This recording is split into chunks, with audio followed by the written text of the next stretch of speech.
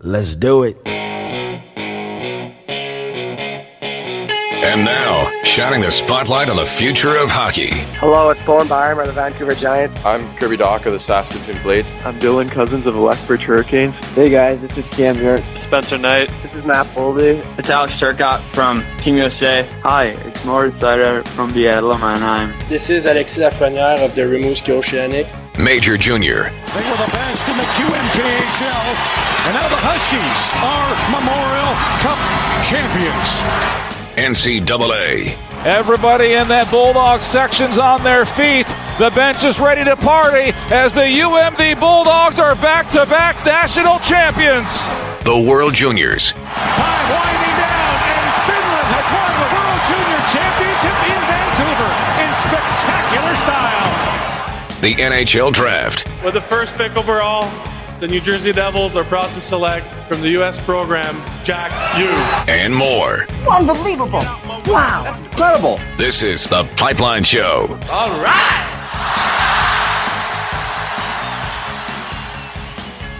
Good weekend. Welcome to another episode of The Pipeline Show with Guy Flaming. That is me. I welcome you to this week's episode and thank you for coming back for more. If you're a returning listener, if you're a first-time listener, then welcome to the show. I'm always curious to find out how you learned about the show and what encouraged you to give this week's episode a try. So you can let me know on Twitter at TPS_Guy. I always take emails as well, Guy@thepipelineshow.com. But as always, we start with the question of the week. This week I wanted to know which junior or college team you hate the most and why. A number of responses already. 17 Curry, who I would assume is an Edmonton Oil King fan, says it's the Portland Winterhawks. Just because of the rivalries between the two teams over recent years. Of course, they met 3 years in a row in the WHL final. Pizza Soccer says it's the Seattle Thunderbirds and the Edmonton Oil Kings, as well as the Kelowna Rockets. He is a Portland Winterhawk fan, so you get the reverse there. Dale says it's the Fort McMurray Oil Barons, just because it's the Fort. And going up there, he knows it's going to be at minus 50. Jesse says, I'm a Seattle fan, so I'll let you guess. Paul from Dub Network says he used to hate Kelowna, but now he just hates college hockey. Adam says it's the University of Minnesota because he's from North Dakota, and that hatred is in his blood. Another listener says he can't decide if it's Seattle, Tri-City, or Spokane. You can obviously tell he's a fan of, I guess it would be Portland or perhaps Everett. Jay Steff says it's Portland for cheating the system. Simon Pope says he hates the Everett Silvertips. Taco Tavares, this is a good one. He says, I used to hate the Belleville Bulls with a passion. Now they're non-existent. So Taco might be solely responsible for the elimination of the Belleville Bulls. Tanya says, just simply hashtag Portland sucks. She is a Seattle Thunderbirds fan. Patrick says it's the University of Minnesota Golden Chokers. That would be the Gophers. Lucas says he doesn't like the Sudbury Wolves. Of course, he is a well-known Sioux Greyhounds fan. Another response says Kelowna, due to exhibited favoritism from the league for Bruce Hamilton. Says, as a Portland fan, it should be Seattle. And here's some shade, but they are almost never relevant as a contender. Of course, Seattle WHL champions a couple of years ago. He says they are more often than not basement dwellers, or at least close. Most of us down here in Portland like that rivalry and hope to see it repeat in the final this year. That would be in reference to Portland and the Edmonton Oil Kings. So lots of thoughts there. You can get involved in the conversation as well on Twitter at TPS_Guy. Let's get to the CHL news. We'll start with the top 10 coming out into this weekend's action. The Ottawa 67 still holding down the number one spot, followed by Sherbrooke. The Portland Winterhawks are 3. Then you've got Chicoutimi, the Edmonton Oil Kings, the Moncton Wildcats, the Everett Silvertips. London jumps up to number 8. Cape Breton moves up to number 9, and the Kamloops Blazers drop, but they're still in the top 10 in that final spot. Honorable mentions going to Kitchener, Lethbridge, and Rimouski. Top scorers in the queue, Alexis Lafrenière continues to lead the league. He has 84 points, followed by his teammate Cedric Paré with 75. Igor Sokolov of the Cape Breton Eagles has 73. Maverick Bork not far behind with 70, and Alexander Hovanov from the Moncton Wildcats has 68. Samuel Lavich still has the best goals against average in the queue at 226. Colton Ellis, though, right behind with a 228. Kevin Mandelis from Cape Breton with a 239. Then you have Olivier Rodrigue and Thomas Sigouin also in the mix. Mandelis from Cape Breton has the best save percentage, though, at 920. Halifax right behind, though, with a 919. Then you've got Colton Ellis there with a respectable 914 save percentage. Let's go over to the Ontario Hockey League, and the statistical leaders there. Still Marco Rossi from Ottawa with 88 points. Cole Perfetti is second from the Saginaw Spirit. He has 85. Phil Tomasino, now with Oshawa, has 84 points. Connor McMichael right behind with 83. So pretty tight scoring race in the OHL. Pavel Gogolev has 76. Cedric Andre has passed Nico Dawes now in terms of the goals against average. He is number one with a 242. Dawes is next at 245. Brett Brochu from the London Knights is at 2.5. Jacob Ingham at 279. Hunter Jones is 287. That's goals against average in the OHL. Save percentage-wise, though, Nico Dawes still number one with a 925, and Ingham is next at 922. Checking in on the WHL scoring race, and Adam Beckman, the only player with more than 80 points. He has 82.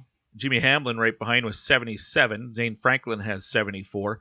Seth Jarvis, 67. And Oren Santazo of the Kamloops Blazers has 66 points. Dustin Wolf leading both the goals against and save percentage categories.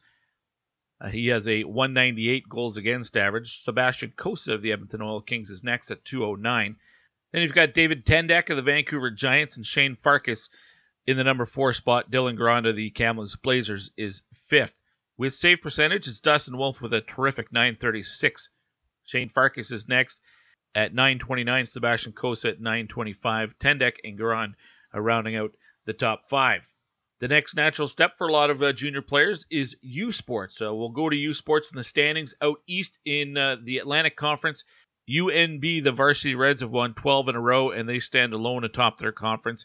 A 10-point lead over Acadia right now, going into the final weekend of the regular season. So some playoff seeding here on the line this weekend. Acadia is second, followed by St. Mary's and Moncton. St. FX, UPI, and Dalhousie round out the standings there. In Canada West, Alberta and Saskatchewan are tied atop the standings going into this weekend with 42 points. Mount Royal is third, and then the University of Calgary Dinos. Then a big drop-off. You got 4 teams that are leading the way and 4 who are at the bottom: Manitoba, UBC, Regina, and Lethbridge. And this weekend, the final weekend of the regular season, the 4 top teams are all playing the 4 weak teams. So you're almost expecting 4 sweeps this weekend. But if there's any upsets, boy, that could really impact the playoff picture in Canada West. In Ontario, in the East Division, Carleton has led the way pretty much since the opening weekend. They are still on top. UQTR is next, followed by McGill and Ottawa. Then you've got Concordia, Ontario Tech, and Queens, and then a drop down to RMC, Nipissing, and Laurentian with only 12 points. And then in the West, you have Toronto with a 3-point edge on Ryerson, Guelph, Windsor, Brock, Laurier, and then down to Lakehead and Thunder Bay. Western, Waterloo, and York. South of the border, the NCAA Top 20 poll for USCHO has North Dakota almost a unanimous number 1. Only 1 vote for Minnesota State, preventing North Dakota from being the unanimous pick. And you can make a pretty good argument for Minnesota State. They have a record of 24-4-2. North Dakota is 21-3-3. But I think the people who are voting for North Dakota, their argument would be, well, they play in a much tougher conference than Minnesota State. And I think those people would make a pretty good point with that. Cornell, though, right now is ranked number 2 between those 2 clubs. They are 15-2-4 on the season. Number 4 is Boston College. Then it's Clarkson, Minnesota Duluth. At Denver, Massachusetts, Penn State, Providence comes in at number 10. Arizona State all the way up to number 11 right now. Northeastern, Ohio State, UMass Lowell, Northern Michigan, Quinnipiac, Harvard, Bemidji State, Michigan State, and Sacred Heart coming in ranked 20th. All guests of the Pipeline Show join me courtesy the Troubled Monk hotline, and I'll tell you what I'm going to be enjoying at the end of today's broadcast is going to be the Bucktooth Belgian White. I've been saving it. They say it's the most refreshing thing you've had all day, light and citrusy. It's a crushable beer, perfect for the patio. Well, I hope it's perfect for my studio as well. I'll be enjoying that at the end of today's show. If you're in Red Deer, I recommend you stop by the tap room, because while you go to your liquor store and you can pick up a number of different varieties of your favorite Troubled Monk brews, they have a lot more on tap that you can't get in liquor stores. Things like the High Seas American Stout and the Loch Ness Dry Stout, the Mary Samsonite Barrel-Aged Cherry Sour, that's a great name, the Mozart Vienna Lager, the Snowbird Farmhouse Ale. So there's lots that I would like to try. I got to get down to Red Deer and get to the tap room. You can also book a tour if you contact them in advance. But location for the tap room, 5551 45th Street in Red Deer.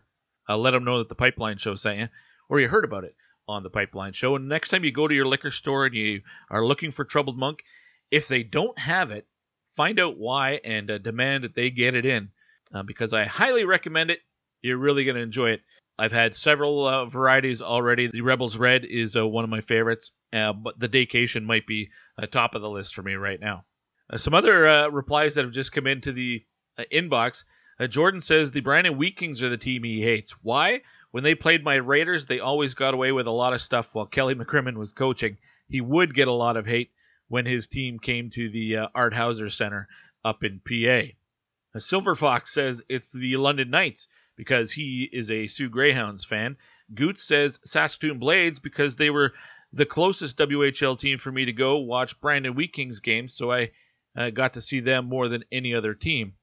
You can keep those responses coming in at TPS_Guy on Twitter. All right, let's get to the guest list this week. And earlier this week, last week I was saying I wanted to get a variety of females in sports media on the show because I thought there was some sort of month-long dedication.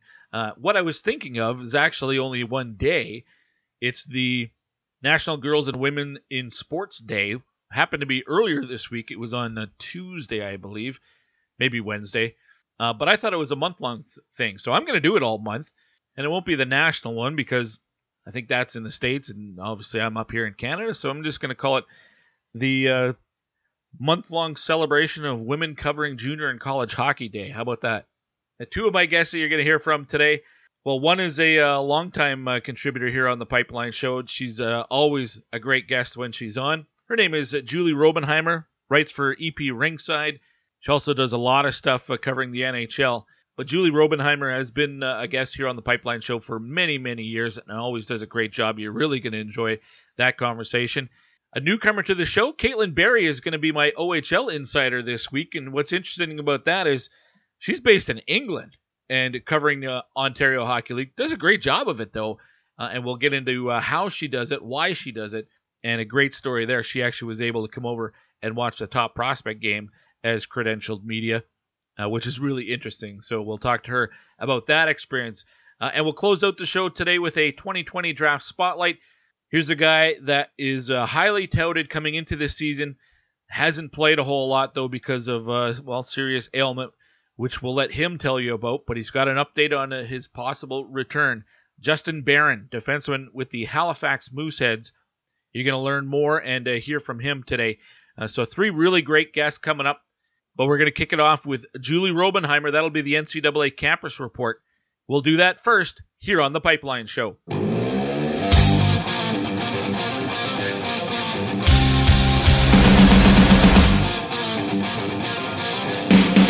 Coach Dibben could not resist leaving Newhook out there.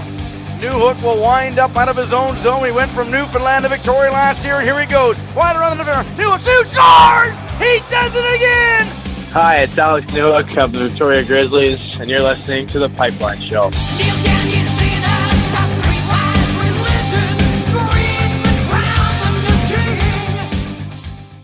Passion, talent, development. NCAA hockey offers all that, and its players graduate at a 90% rate.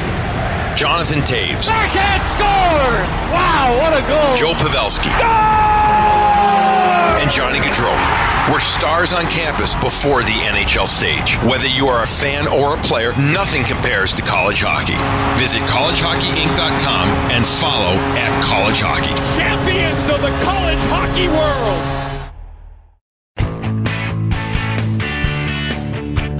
You're listening to The Pipeline Show with Guy Flaming. Oh, my.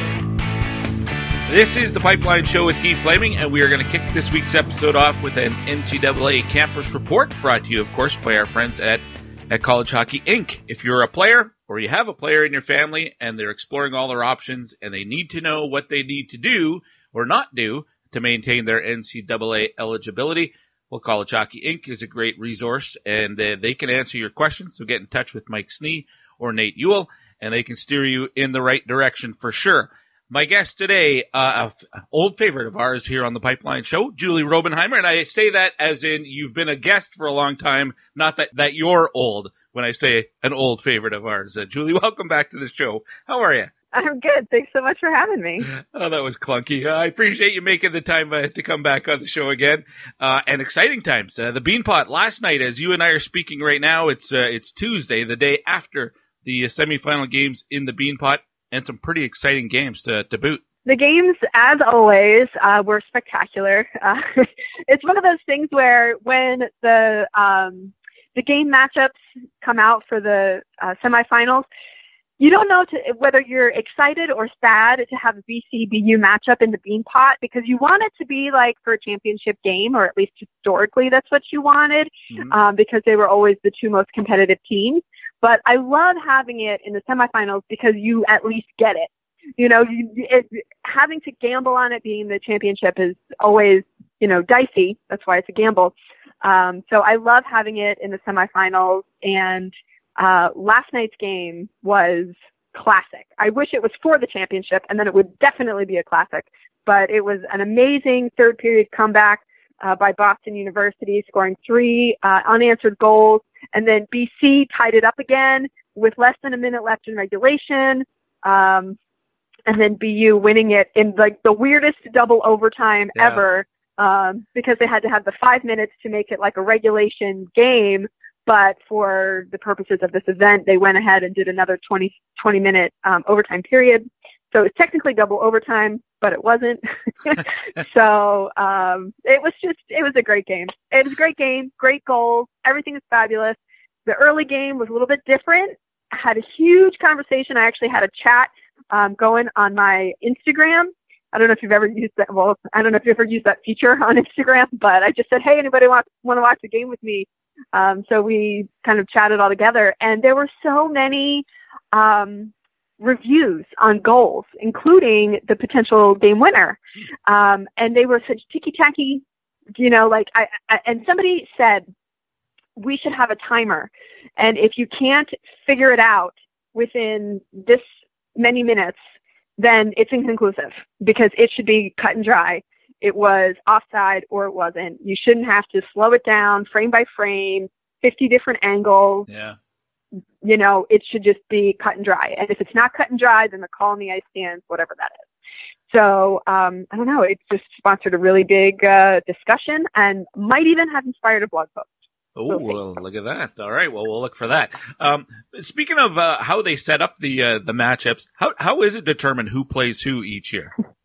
It's actually done by how they finished the year before. In the Beanpot itself? No, I don't believe it's in the Beanpot. I think it is based on your pairwise rankings from the year before. Oh, okay. I'd have to double check that, but the whole point of it is that they want to have parity, so they don't necessarily take into account 2 games that you've played. Although the reason they have the consolation game is because you have to be guaranteed two games to participate, because these are non-conference games. Even though 3 of the 4 teams are all part of Hockey East, they are non-conference games.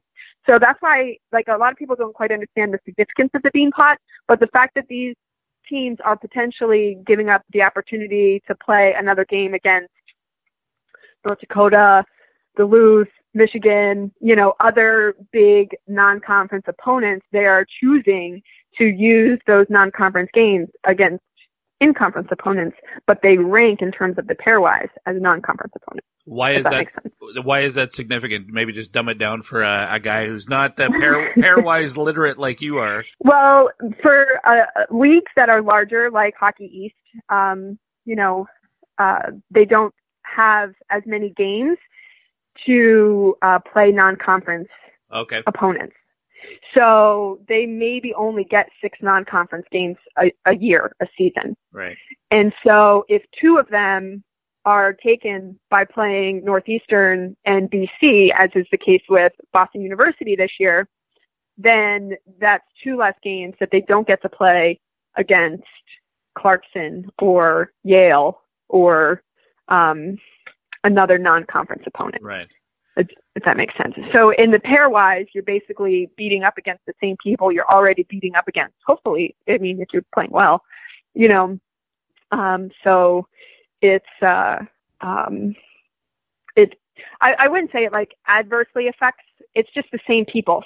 So comparison wise, there's 2 less teams or at least 1 less team that you can't compare yourself to. Right. Okay. Now, with the 4 teams that were in it, they're the same 4 every year. Was there a surprise in the outcome of any of them? I mean, just based on their records right now, BC and Northeastern have the better records, but it's Northeastern and BU moving on. Is that a shocker in any way, or when you get these 4 teams together, do you basically just pull 2 out of a hat?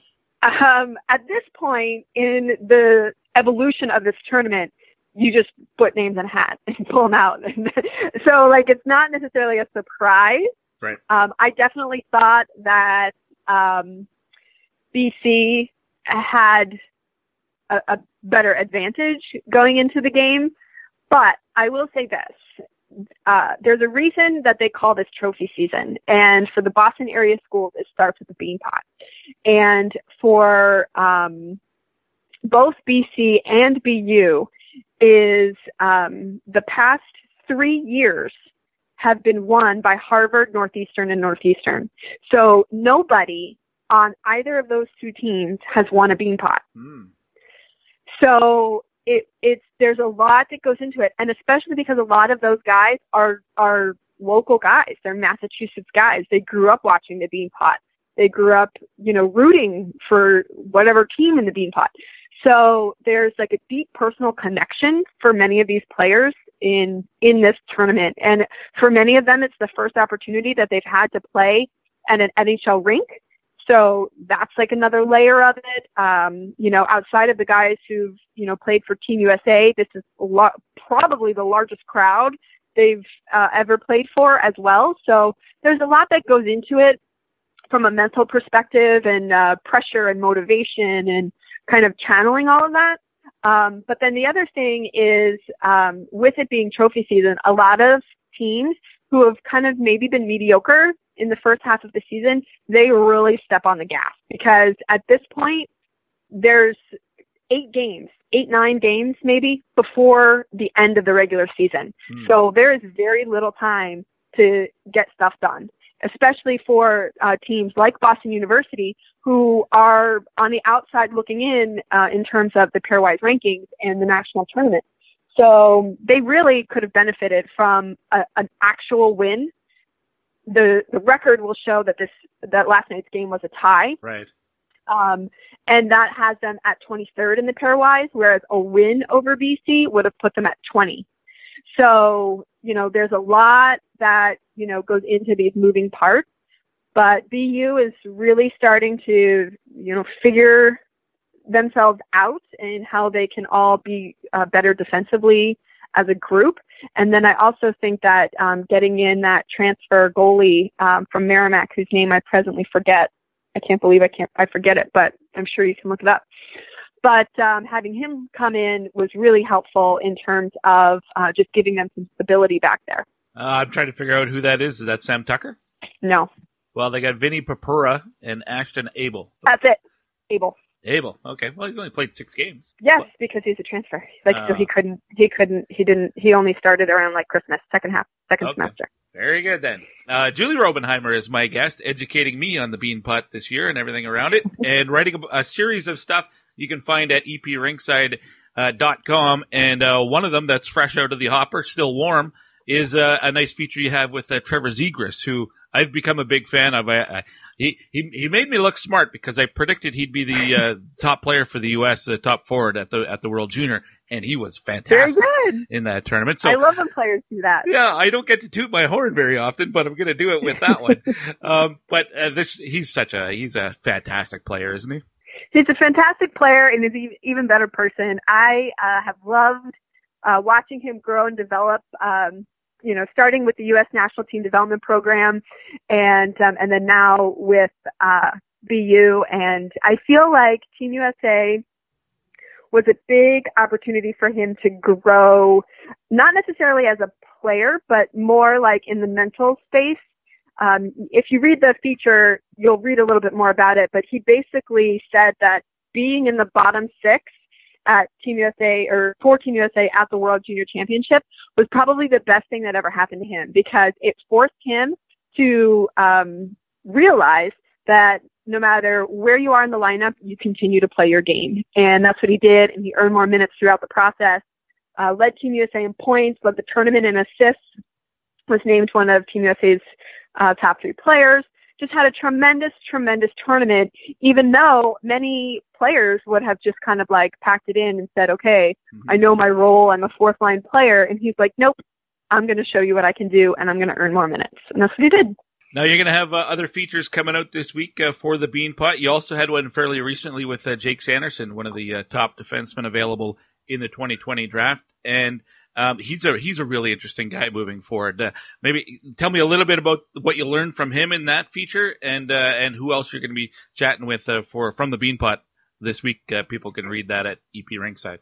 All right, well, we'll do the Beanpot first. I know I'm going to have a feature on defenseman Jordan Harris, who also was a member of Team USA at this year's World Junior Championship. Mm-hmm. He has really surprised a lot of people on Northeastern's blue line. And then the other one is another defenseman, is David Ferentz, who has just been playing outrageously well. I think he may even be in the top 10 in scoring in the country. He's just really been playing so well. And what I love about both of them is that they're unexpected. Like, most people weren't talking about these guys last year.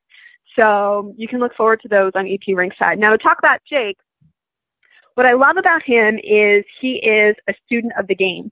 And some people kind of expect that in some regards, of being the son of an NHL player, especially one that played 17 years in the league. Mm-hmm. But it's a different position. So his father was a forward. His father, Jeff Sanderson, like I said, played 17 seasons, over 1,100 games, 700 points. Really made his mark on the offensive side of the game. And then here's Jake, a defenseman, who has offensive upside and offensive capabilities that he's looking to expand, but that's not his game. So it's very hard to, say like, oh, the apple didn't fall far from the tree. With one exception, his skating is unbelievable. But anyways, to get back to the point of Jake being a student of the game, he loves to observe other players and see if it's something that whatever they do that makes them special, if it's something he can implement in his game. Because he's always looking for things that are going to help him not only be better, but differentiate himself. Like, how will this make me a different player than somebody with the same, skills or the same size or the same, strength in skating? Like, how can I be different so that a team will want me as opposed to just, a smooth skating defenseman who has the capability of scoring? So he's just very, interesting in that regard. Like, I sat down with him in November when I was in Sweden for one of the U18 international tournaments. And after the interview was over, I talked about it. I actually posted a podcast because I talked to him for 20 minutes and I couldn't fit nearly as much as I wanted to into the feature. So I actually made a podcast out of the excerpts from the interview, which you can check that out on Julie Robenhymer. .com, and it's called Not Your Normal Hockey Podcast. So if you want to look that up too, you can do that. All right. Well. But we talked about Moritz Seider, because he knew that I really was banging the drum on Moritz Seider being in the top 10.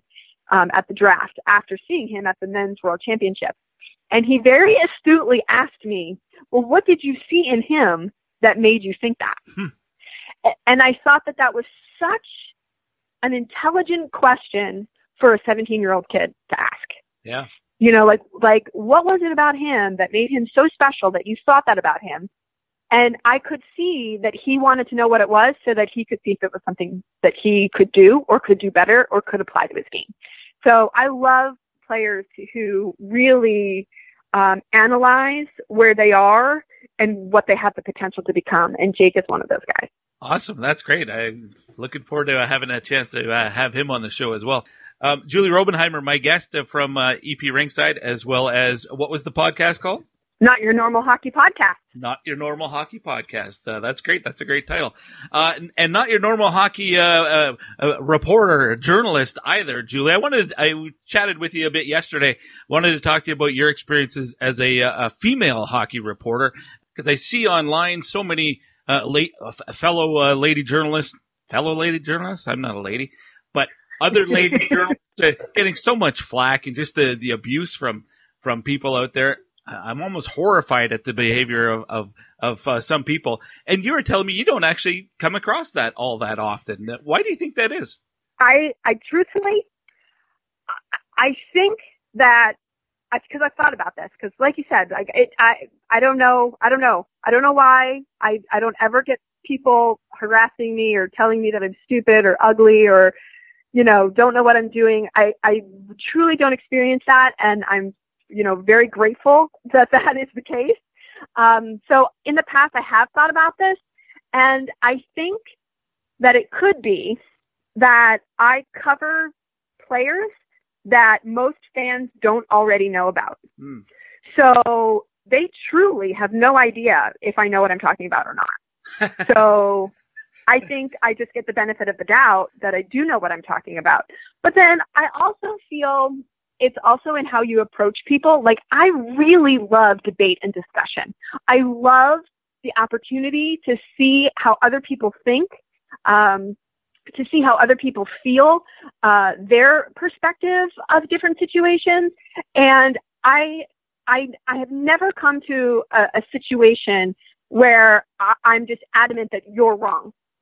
And so I think that comes across that when people do engage with me, it is a healthy debate and discussion where I am accepting and appreciative of your point of view and your thoughts and opinions.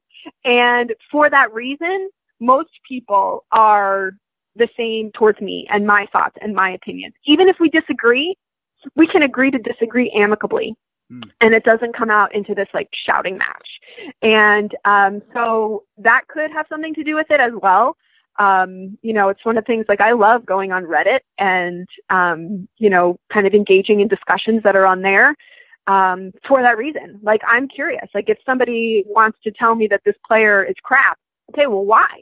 Why do you think that player is crap? And then maybe I'll point out to you that he's only getting 8 minutes a game and he's playing with these players when really he should be this guy. And that has a lot to do with, like, college guys. You know, it's kind of in the same situation. Like, Trevor Zegras, just to get back to that article, was put in a fourth line role and playing on the wing instead of center because USA was so deep down the center. Mm-hmm. And they were so deep in terms of offense that it was either be on the team or be on the team playing fourth line or don't be on the team.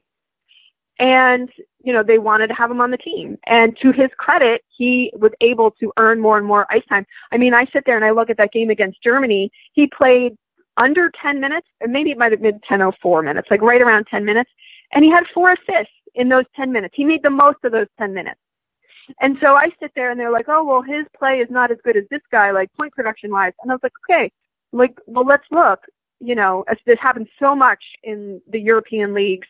And I'm like, okay, here's this young guy who's only getting 10 minutes a game versus a guy who's a year older, has more experience, and is on a team that's not as deep, and he's playing top line minutes. Mm-hmm. So can you really compare the two? And so when you know, engage in debate and discussion that way, and you're able to point out different things as to why they might be different, it's just a whole new can of worms in terms of, I don't want to say the image you create for yourself, but it is an image you create for yourself, because I'm not here saying, well, you're an idiot, you don't know what you're talking about. I'm like, no, educate me. Tell me about your point of view. And maybe there's a way that we can come to a middle ground. And, so I just feel like communication is a two-way street. And for me, I'm always up for debate and discussion. I love to learn new things. I love to be aware of other people's perspectives and how they see things, because maybe they're right and I'm wrong. I don't know. So I just think that has something to do with it. So between covering players that they have rarely seen and really can't comment on, that's why a lot of things you'll see that I write, people can't comment on it because it's not like they watched the game with me.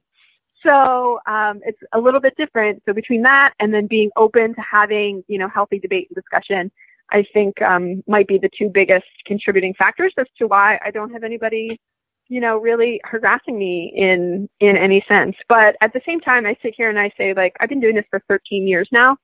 So you'd think at some point I would have done something to irritate somebody. But knock on wood, hasn't happened yet. It's funny when you talk about, where you cover players that a lot of the mainstream media doesn't. With the Pipeline Show, we've been pretty much in the same boat where we know when we have a guest on, a media person who does not cover junior hockey or college hockey, and they're making it up as they go. You can tell right away. And that's never been the case with you. I remember when we first talked about Dean and I, my former co-host, Dean Millard, we were looking for somebody to talk college hockey with us because up here, there's not a lot of people who can do that. And we came across your stuff on, I think it was Hockey Buzz way back then.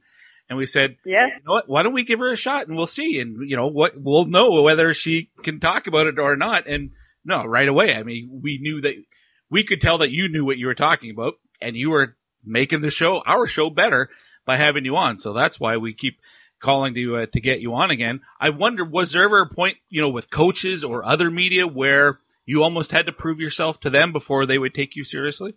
Sometimes I feel like I get quizzed.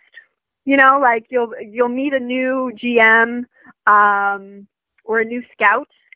It's usually older people. Hate to kind of throw that out there, but It's like more of like the old school vibe where like you're not a former player, you're not a former coach, you're not a former GM or team exec or scout or anything like that. Like, why am I listening to you? Mm-hmm.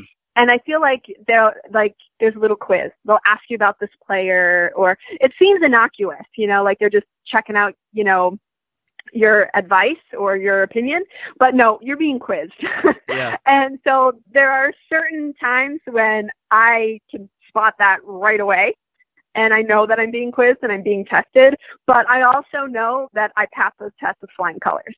And more often than not, when they start asking me questions, I will throw in information about other players, and they're like, I didn't know that. I'm like, yeah, so it just kind of drives it home. I will say this, though, in terms of players and coaches are usually awesome with me because I don't ask typical questions. So it's not like generic questions, but I ask a question in a certain way or bring up information that shows that you don't have to dumb anything down for me. Like, I know exactly what you're saying. Right. You can talk to me like you would a player or another coach or whoever. So I feel like that instantly gets me some respect. And then in terms of the room, when I was first starting out, now it's not a problem because most players know me or have heard of me in some way. But in the beginning, it was one of those things where I always started with a college guy because they knew me from college, like going to, we're talking NHL locker rooms now. Sure. But I would go to a guy that I covered in college because his demeanor and the way he would speak to me would be kind of a sign to the other guys in the room that she's cool. She's, going to do right by you in terms of, not throwing you under the bus or anything like that. So, like, I'll never forget, there was one time I went to a game in Philadelphia.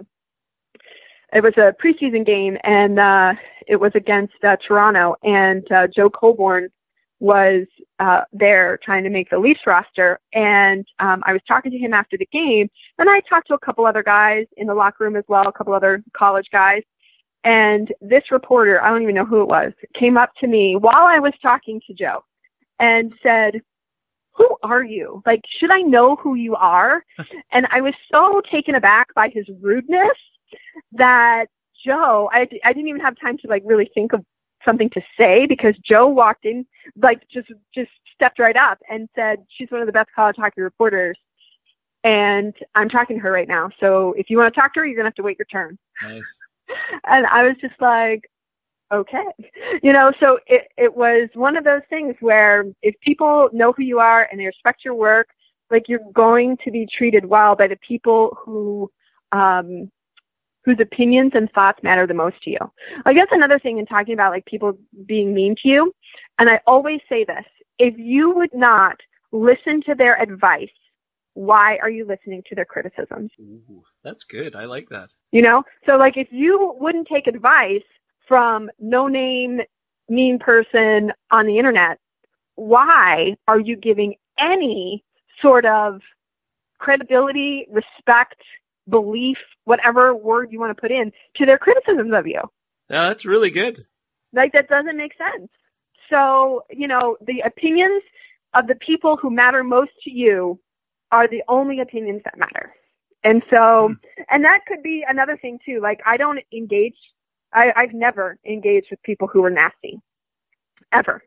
So maybe it was one of those things where I just like nipped it in the bud very early in my career, and now nobody bothers me. I don't know. It's very weird.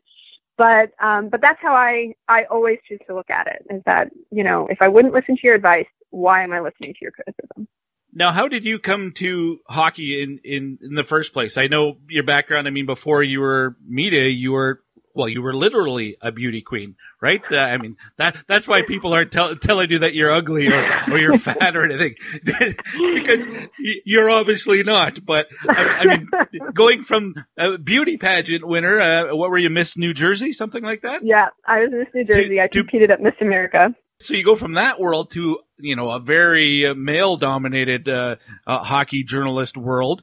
And you do that smoothly without any sort of hiccups like that. I mean, I find that remarkable. But how do you make that transition? What brought you to hockey? Yeah, well, if you listen to the very first episode of Not Your Normal Hockey Podcast, I asked my most popular questions, one of which is, how did you get into hockey? And how did you get this job? And who am I? So the long version is there. I can definitely give you the short version. Sure. I grew up a hockey fan. I always say, people say, like, how did you get into hockey? I say that my parents raised me right. They were big hockey fans. They passed it on down to me. I loved when we got cable, because I got to watch ESPN and watch NHL Tonight, and I could watch other teams rather than just the local team here in South Jersey, which is the Flyers. So I loved hockey. And when I was in high school, I had a teacher tell us, find something that you love and figure out how to get paid to do it. And I love to watch hockey. So it became my goal to figure out how I could get paid to watch hockey.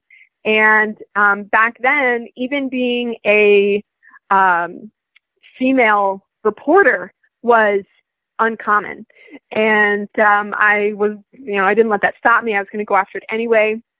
I went to school for journalism and sports management at the University of Massachusetts.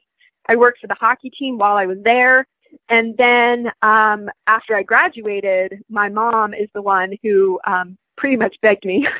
She's the one who harassed me to do Miss New Jersey. And I said yes, that I would compete in a local pageant, mostly so that she would just stop asking me to do it. And then I won. And then I went to Miss New Jersey, and the first year I placed in the top 10. And I said, you know what? If I had more than 8 weeks to prepare for this, I feel that I would be really good, not only at the pageant perspective, but in the job of Miss New Jersey, and going around and talking to different schools and organizations. My platform was the power of positive thinking. It's something that my dad taught me throughout my entire career. He unfortunately passed away in September, but I have been sharing a lot of his life lessons on my Instagram. So if you're interested in hearing more about that, you can go to my Instagram and check that out. But I've always loved hockey. So when people say, oh, you were a beauty queen and then you became a hockey. I was like, no, other way around. Like doing pageants was just like a little detour. And then when that was over, I got back into hockey and sharing people's stories, because that's what I loved. I mean, even when I was a student, people would say, oh, game stories. I was like, I hope I never write a game story in my life because it doesn't interest me.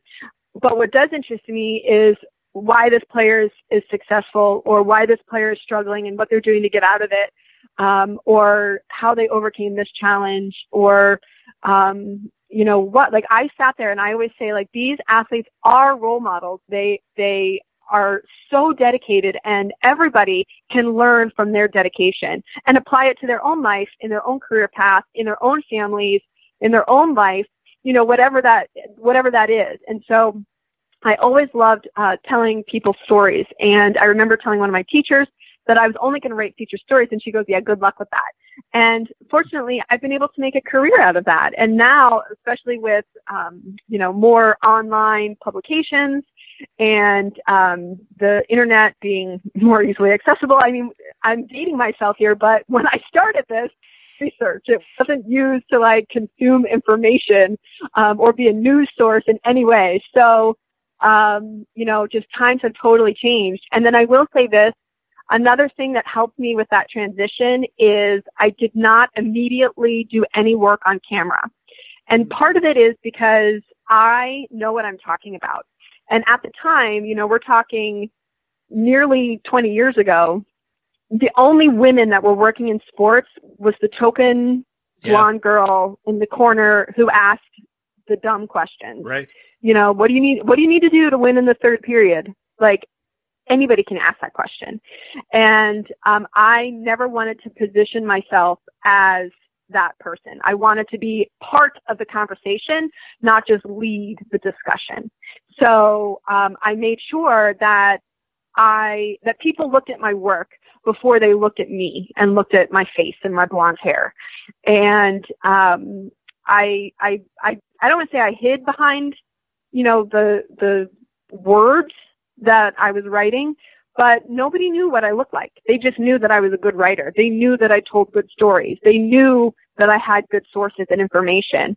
And that's what made it so much fun when I would sit down at like a game in Traverse City for the rookie tournament that they had there. And I would just start talking to somebody next to me, and then they'd introduce themselves, and then I'd say, oh, I'm Julie Robenhymer. And they'd go, wait a minute, you're Julie? Yeah. And I'm like, yeah, you know? And then, so it was kind of backwards, where a lot of people didn't know that I was a beauty queen. There are some people now who kind of like, they love it. They think I don't want to say they think it's a joke, but they just think it's weird that there's a former Miss New Jersey watching hockey and talking about it for a living. So, you know, there wasn't necessarily a transition per se, because hockey has always been a part of my life. I have always loved watching any game, anywhere, anytime, no problem. I am there. But I will say that I was very smart in how I positioned myself as a reporter, because I want to be the expert. I want to be able to tell you about these players. I don't just want to be the person who asks the question. How you're going to come back and win in the third period is one of my go-to questions. So I take exception to that. But you got to work on that. Let's be a little more creative and thoughtful here. Julia, I really appreciate your time. I really appreciate all the times you've been on the show, because I think when you're on, my ratings go up significantly because you're such a great guest. And I don't just say this because I'm chatting with you right now, but you know, going to some of the tournaments and getting to spend a little time with you, like in Helsinki or when the World Junior was here in Edmonton, those are fun. And getting to meet you, and you are a genuine, nice person, and that doesn't happen all that often when you get to meet somebody. It's a pleasure to be around you. And, you know, outside of the dancing in the press box, that's a little weird. There's nothing wrong with my dancing in the press box. They say no cheering. There's no rules against no dancing. Oh, Julie, I really, really appreciate your time. Keep doing what you're doing. I think you're fantastic. JulieRobenhymer.com, and as well as at EP Rinkside. Anywhere else people can get your stuff? Well, I do write a lot of content for the Edmonton Oilers, the Vancouver Canucks. I started this year with the Winnipeg Jets. So there's a lot of different NHL teams that I do provide content for. So if you see anything about a prospect, check the byline. It might be mine. Excellent. Julie, I hope we can do it again soon. All right, you're welcome. Have a great day. Julie Robenhymer from EP Rinkside also does a lot covering the NCAA and the NHL. And as she mentioned there at the end, if you see some stories on NHL.com about prospects, it's a good chance she may have been the writer of it. So give those a read and check out her stuff at EP Rinkside as well. If you ever had the chance to meet Julie, you'll know what I'm talking about. She's just a genuine, a great person, great personality, always smiling, always upbeat, and really knowledgeable, knows the sport. And I know she has the respect of a lot of players and coaches and GMs and scouts, and she's earned it. Great follow on Twitter as well, so check that out. Coming up next, a first-timer to the Pipeline Show. Really interesting story, though. How do you cover the OHL from England? We'll find that out next. Caitlin Berry is my guest. She joins us courtesy the Troubled Monk Hotline next here on the Pipeline Show. Johnson stripped by Dellandrea, backhander, he scores! Short-handed goal for the rookie Ty Dellandrea. It's 1-0 Flint. Hey, it's Ty Dellandrea from the Flint Firebirds, and you're listening to The Pipeline Show. Some people like to make all the rules and tell others what to do. Ice-shattering hockey action continues this Friday at Rogers Place. Your Edmonton Oil Kings face their arch enemies, the Red Deer Rebels, at Rogers Place. Don't miss your shot to see the WHL's most exciting team live. And cheer Edmonton on as they keep the fight alive for the top spot in their division. Oil Kings, Rebels. Friday night at 7. Great family entertainment at Rogers Place starts at just $20 a seat. Save on day of game pricing now at oilkings.ca.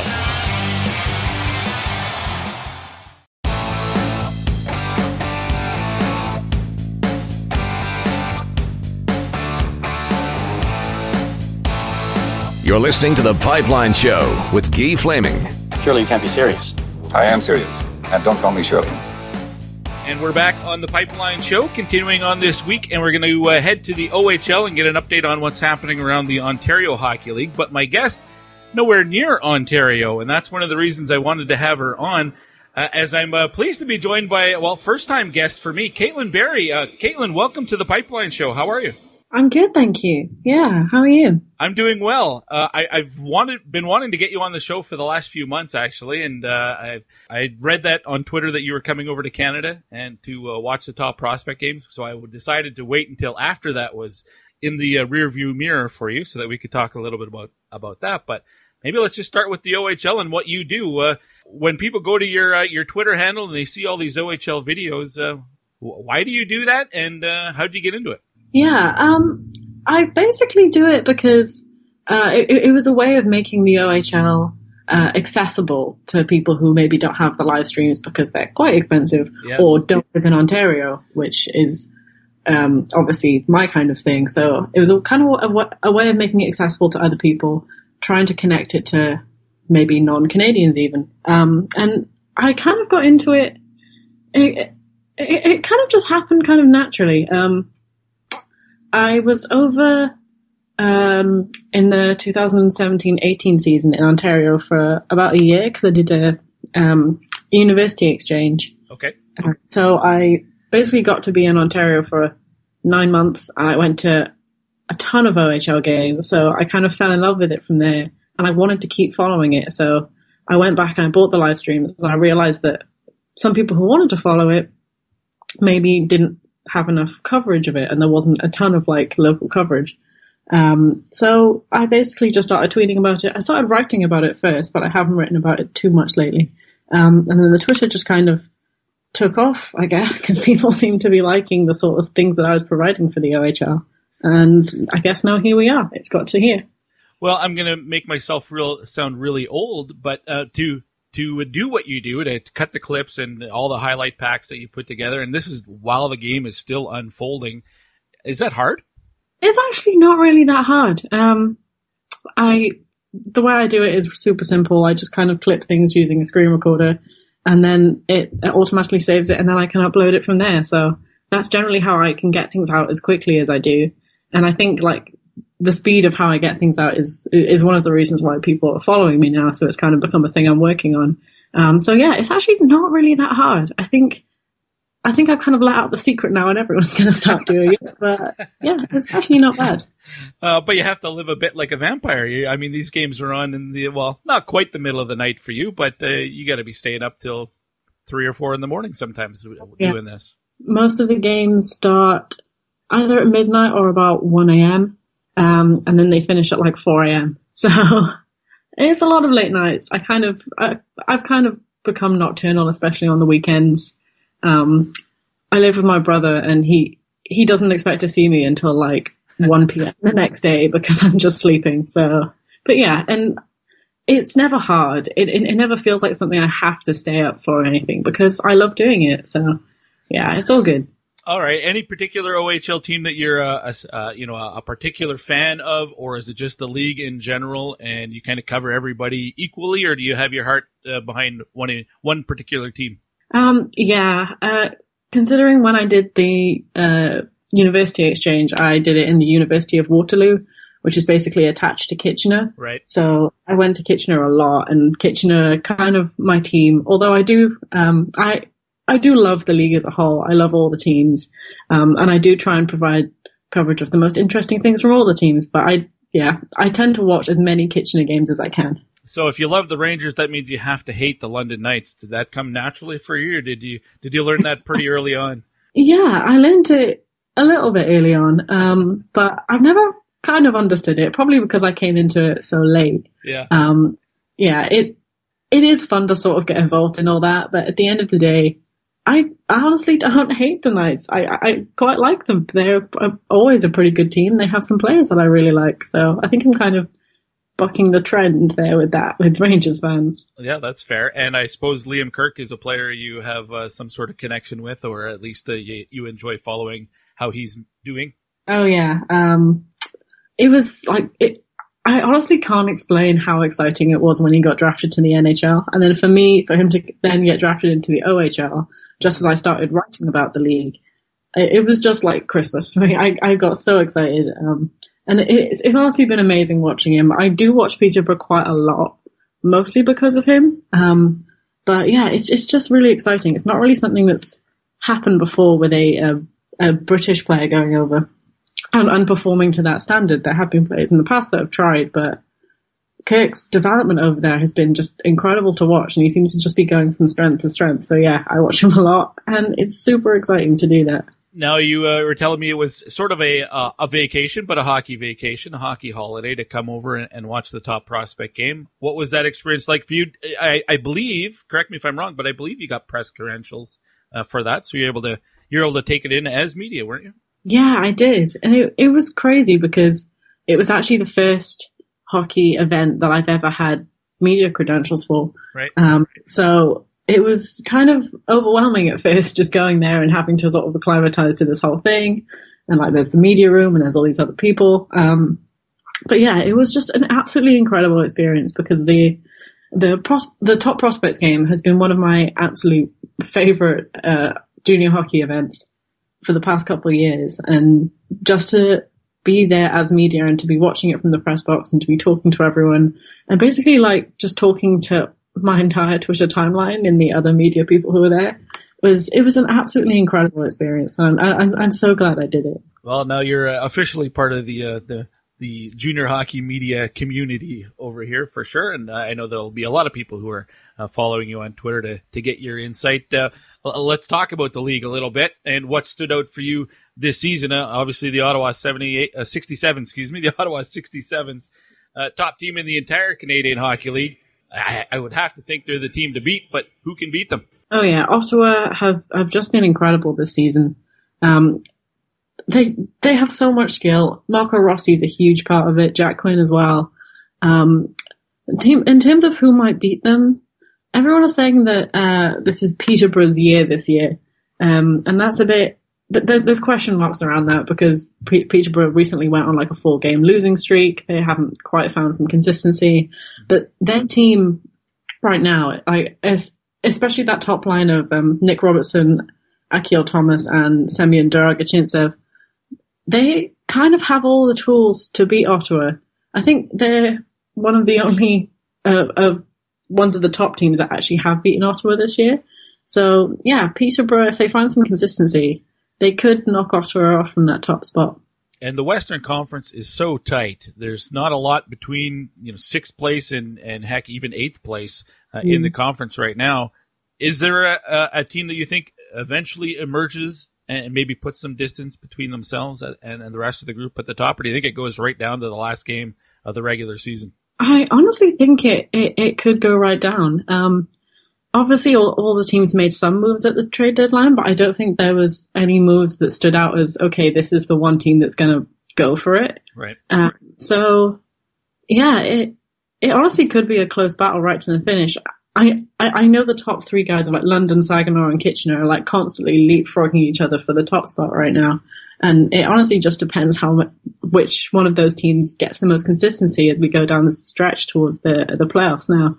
But even in playoffs, I think there could be some upsets. Like there are so many games which could go. There's so many matchups which could go either way. So yeah, Western Conference is going to be quite interesting to watch as we head into the end of the year. Because it's so close, home ice advantage in the playoffs could be so important in that conference. You agree?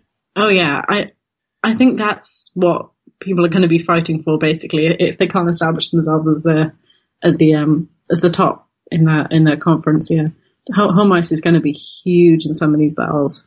Now, Caitlin, what sort of demand is there for what you do where you are over in England? And where are you in England exactly? Not asking for your address or anything like that. But. Yeah. I live in Exeter, which is in the south of England, and there are no hockey rinks around here whatsoever. I think the nearest is like 2 hours away. But yeah, there is sort of a demand for this, although like every time I post GIFs and things of British events like Team GB tournaments, when Team GB were in the Worlds in the summer, like I was covering that, and it seemed to get a good reaction, but ultimately hockey is still a minority sport in this country. Not many people still know about it. I still talk to people who don't even know what ice hockey is. And I think a lot of that stems from there's not a lot of like national media coverage of it. Right. It's not on like the big TV channels.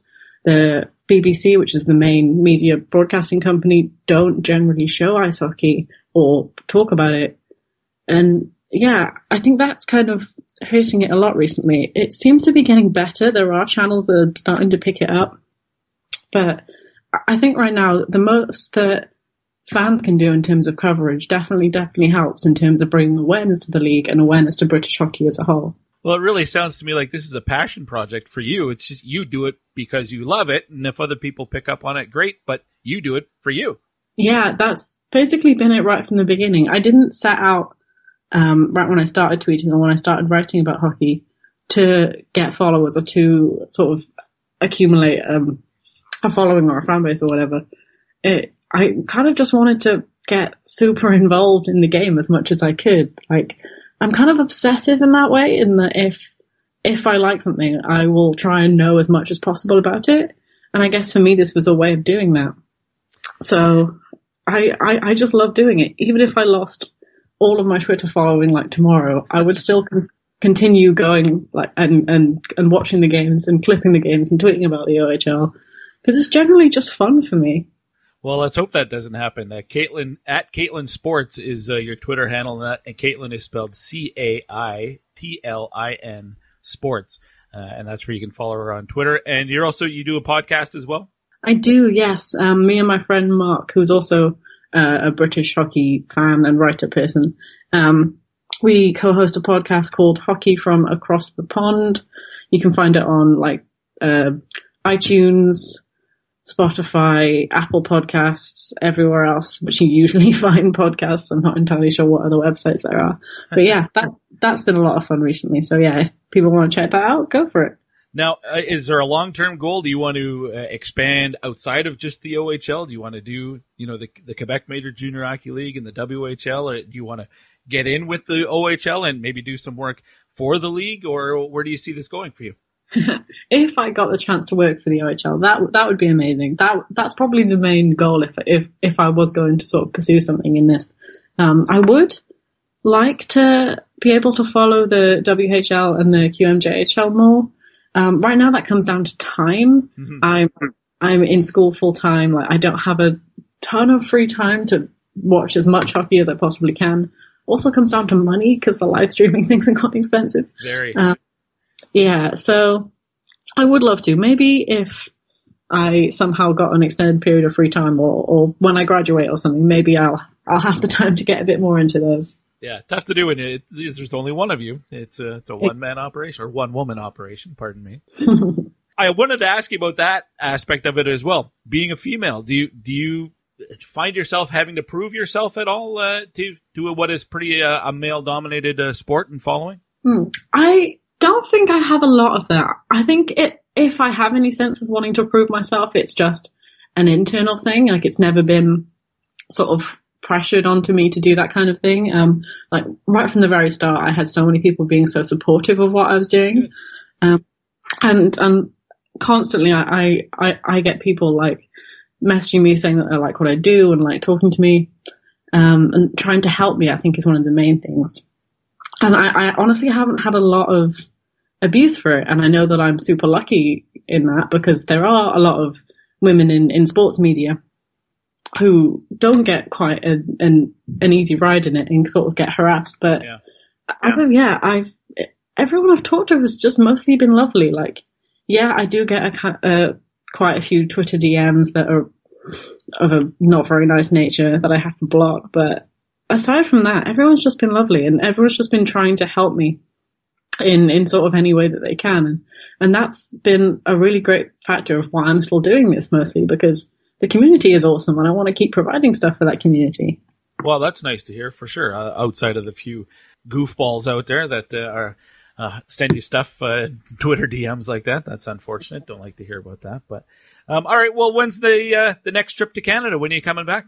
When I get enough money. I think the idea now is possibly to save up again to go back over for next year's Top Prospects game. Maybe stay for around 2 weeks. Right. So I can do literally as many games as I possibly can in that 2 weeks. I'd also like to go out west at some point, but yeah, again, that's a money thing. So literally, whenever I get enough money, I will be flying over. That's basically how it goes. Well, excellent. Hey, listen, if you ever get the chance to come out west and you happen to be in Edmonton to watch the Edmonton Oil Kings, let me know, and we'll see you at the rink. Yeah, sure. That'd be fun. Caitlin, I really appreciate your time. It was great to chat with you. I hope you don't mind if I call you again. No, that's great. Thank you. Thank you very much. Caitlin Berry, covering the OHL from her home in England, and talk about dedication. I gotta give her a ton of credit. I know when the World Junior is in Europe, like it was this past Christmas in the Czech Republic, games are at 6 or 7 in the morning. I find it hard to get up and get engaged, and she's doing it in the middle of the night. Maybe, I'm a night person too, so maybe it'd be easier to watch games at 2 a.m. Than it is at 6 or 7 a.m. But hey, I tip my cap to her, and great job. Follow her on Twitter and check out what she does. It's terrific. I just think the story of her spending the year in Canada and going to the OHL and seeing a lot of Kitchener Ranger games, falling in love with the CHL, taking that back to England, that to me is that's really, really cool. Good on you, Caitlin. I'm gonna have her on the show again. Okay, only one more guest segment this week. There were a couple other invites that I had out, but could not secure those interviews. So we do have one more, though, and it's a good one. A 2020 draft spotlight with one of the top defensemen ranked for this year's draft. His name is Justin Barron. He's been sidelined for a number of months now because of a blood clot. What's the update? We'll let him tell you next here on The Pipeline Show. And up comes Trenkovic. He's got speed. Trenkovic breakaway to the backhand. Scores! Max Trenkovic is second of the season, and it's 2-1. I'm Maxim Trenkovic of the St. John Sea Dogs, and this is The Pipeline Show.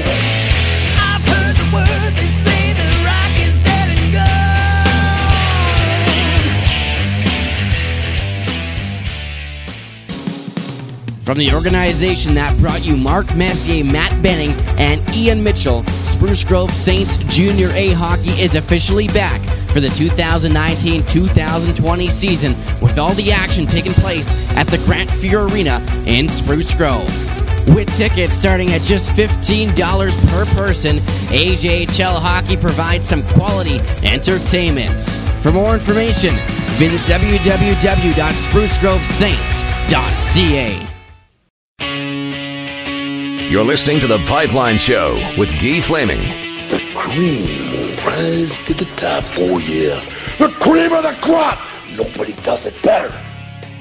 Back on The Pipeline Show, final segment this week. On this week's episode is a 2020 Draft Spotlight. It's also with a CHL player. That means it's a CHL Insider segment. And those are always brought to you by the store next door in Yarmouth, Nova Scotia, collecting as many broken hockey sticks as they can and turning that junk into some absolute treasures. Check out their website, thestorenextdoor.ca. Employing people with disabilities, a great cause to get behind, and check out their catalog. They have some really cool stuff that would interest any sports fan for sure. My guest is Justin Barron, defenseman with the Halifax Mooseheads, considered by most to be a first-round pick for this coming draft. Justin, welcome to the Pipeline Show. How are you? I'm good, thank you. Yeah, thanks for having me. I appreciate you making the time. Tell me about this season for the team so far. A year after hosting the Memorial Cup, the expected downside to that is, well, what we've seen kind of unfold, and the team has made a lot of moves here in the last little while, and where you are in the standings. Has this been a difficult year for the team? Yeah, it's been a little bit different than the years past. I think last year we had a lot older team. And then coming in this year, a lot of those guys graduated, so we had a much younger group.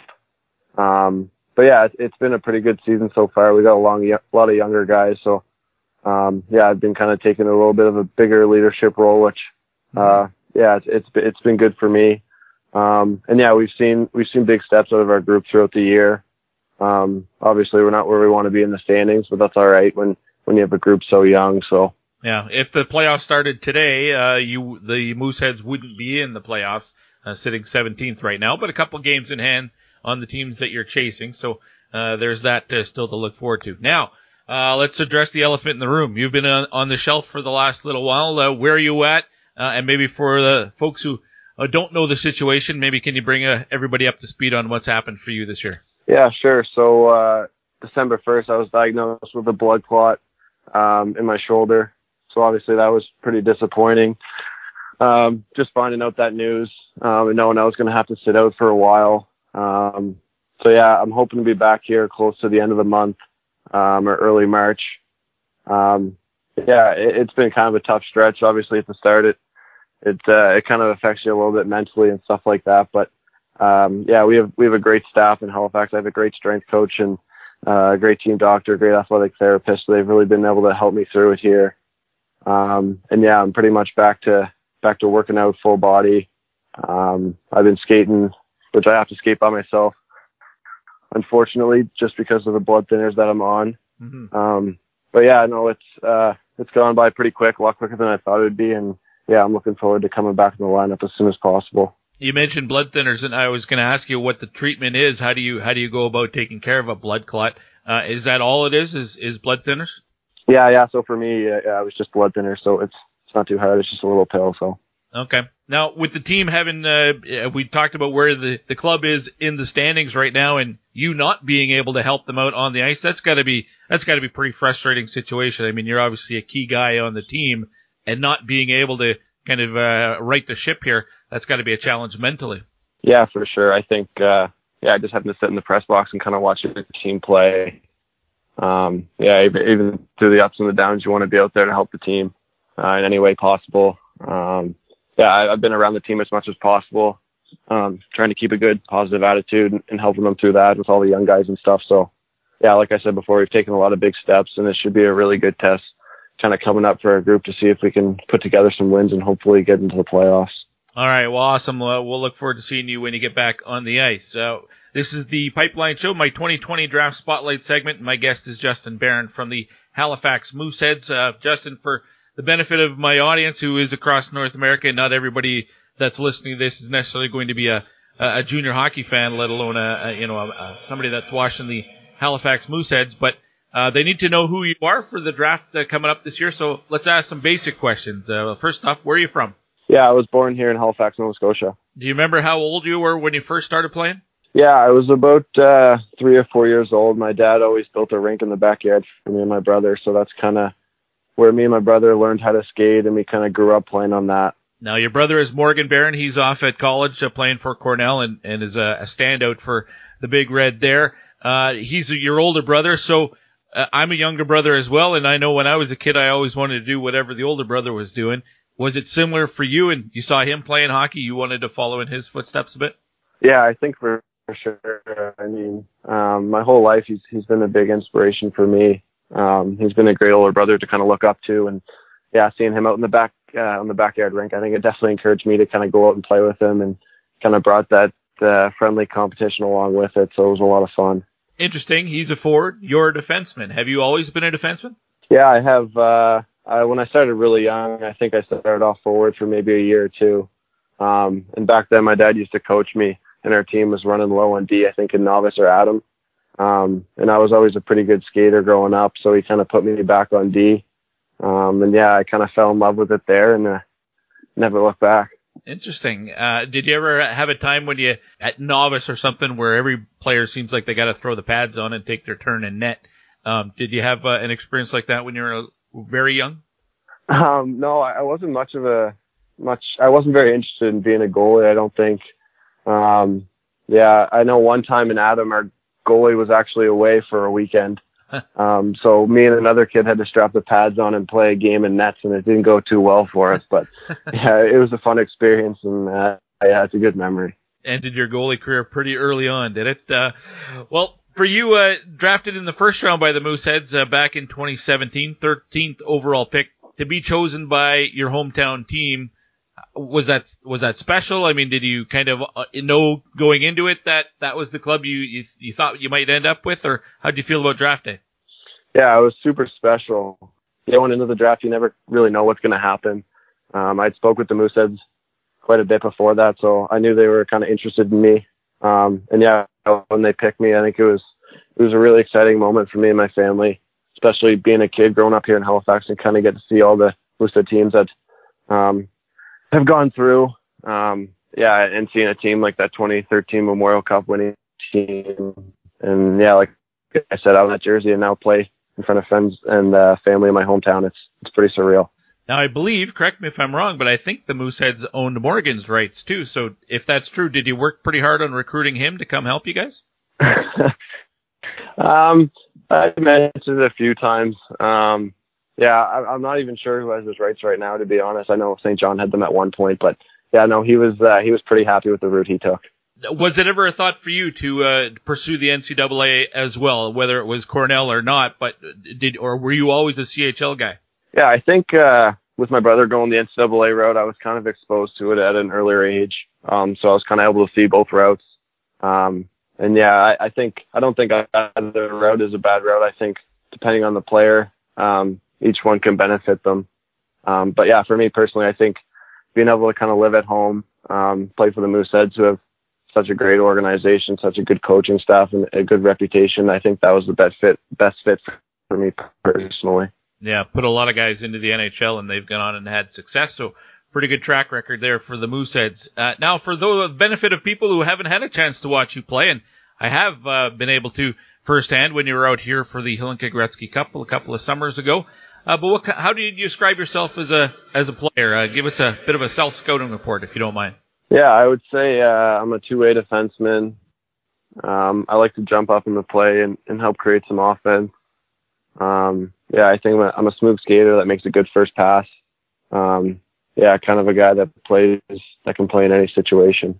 41 points last year in Halifax, 13 more in the playoffs last season. How valuable do you think was that experience of getting to host the Memorial Cup and go through a playoff drive like that? Yeah, that was by far, I think, one of my best seasons and most fun seasons. We had such a good team, such a good core group of guys.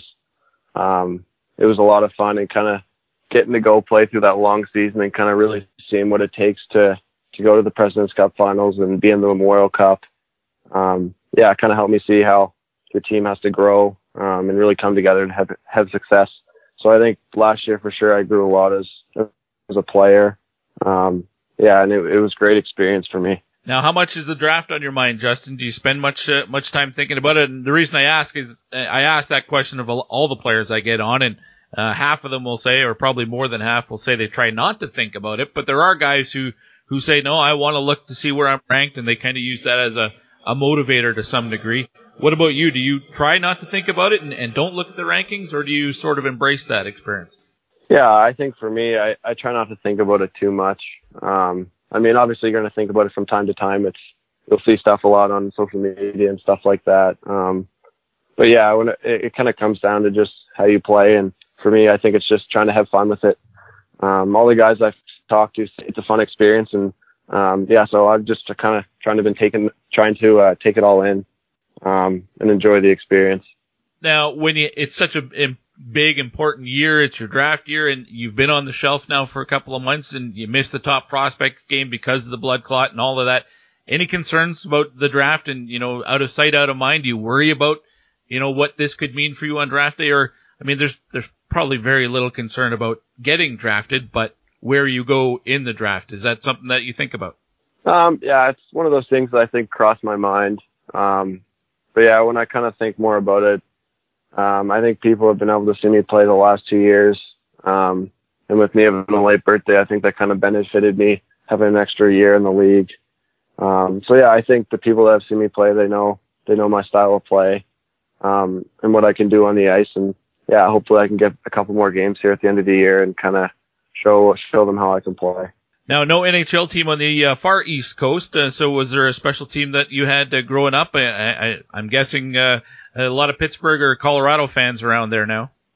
Yeah, there is a lot of Pittsburgh and Colorado. Me and my brother and my dad, we were always Leaf fans.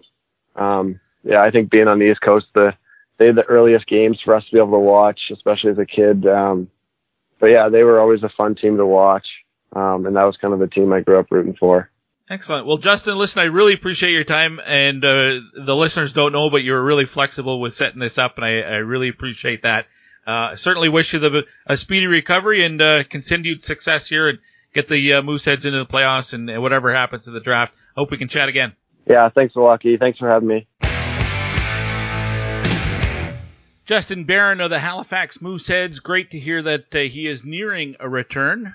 Don't know exactly which date or which game that will be, but as long as he can get back and play, and maybe if the Mooseheads don't get their way back into the playoffs, maybe the World U18. Although I'd have to check. I think he's a late birthday, so he might be too old for the U18s. Yeah, he played in the Hlinka Gretzky Cup, obviously, a couple of summers ago. Last year he would have been in the U18s, but the Mooseheads were still busy playing. So that's tough for him in his draft year, not getting to play in some of those showcase events. But a really good player. Little concern for him, as I mentioned, out of sight, out of mind, having not played. But NHL scouts, no, they've been watching him for a long time. They know what he can do. And at 6'2", 190 pounds, a good skater and a good puck mover, who had 41 points last year. I think his resume is what's going to help him the most. And maybe when you get to the Combine, you get to sit down and do the interview process. Obviously, a very good speaker, well-spoken. I think he'll do just fine. And again, like I told him, I don't think it's a question of if he's going to get drafted. It's just where, how early, which team. And I'm curious to hear the answers or to find out the answers to those questions that come draft day. That wraps up this week's episode of The Pipeline Show. Thanks to my guests who joined me courtesy of the Troubled Monk Hotline. And that brings me up to the time where I would normally crack open a Troubled Monk beverage. And I was saving the Bucktooth Belgian White for the end of this episode. I was going to crack it open right now, but my son just came to me and said I got to drive him to a buddy's house. So I'm obviously not going to drink and drive. I got the Oil Kings and the Rebels game tonight. Going to be doing color with Cam Moon. Or for Cam Moon, rather, on the Rebels broadcast. So I'm not going to be drinking right now. Mooner and I will be enjoying a Troubled Monk beverage during the post-game show. You can hear those games for the Rebels. 106.7 The Drive out of Red Deer. So I will not be enjoying a Troubled Mug beverage right now, but I will be after the game. Also, there wasn't an In the Dub segment this week, as my intended WHL guest for the last 2 weeks, actually, haven't been able to set that one up, even though the player is injured. Not making a whole lot of progress with the team that he plays for. If I had had an In the Dub segment, it would have been brought to you by dubnetwork.ca, where you can stay up to date on everything happening around the Western Hockey League. Make it a bookmark for you, and subscribe to get your daily dose of the Dub every day. Next week on the show, more ladies covering junior or college hockey, and another player or two that's eligible for the NHL draft, and everything else that you've come to like and expect on The Pipeline Show. Thanks to everyone who has signed up to be a patron at patreon.com/ThePipelineShow. You can hear all the episodes, or all the interviews rather, of every episode 2 or 3 days before the actual episode comes out. You can do that at patreon.com/ThePipelineShow. Until next week, everybody, get out and watch some junior and college hockey so that we can talk about it right here on The Pipeline Show. Until then, I'm Guy Flaming. See ya.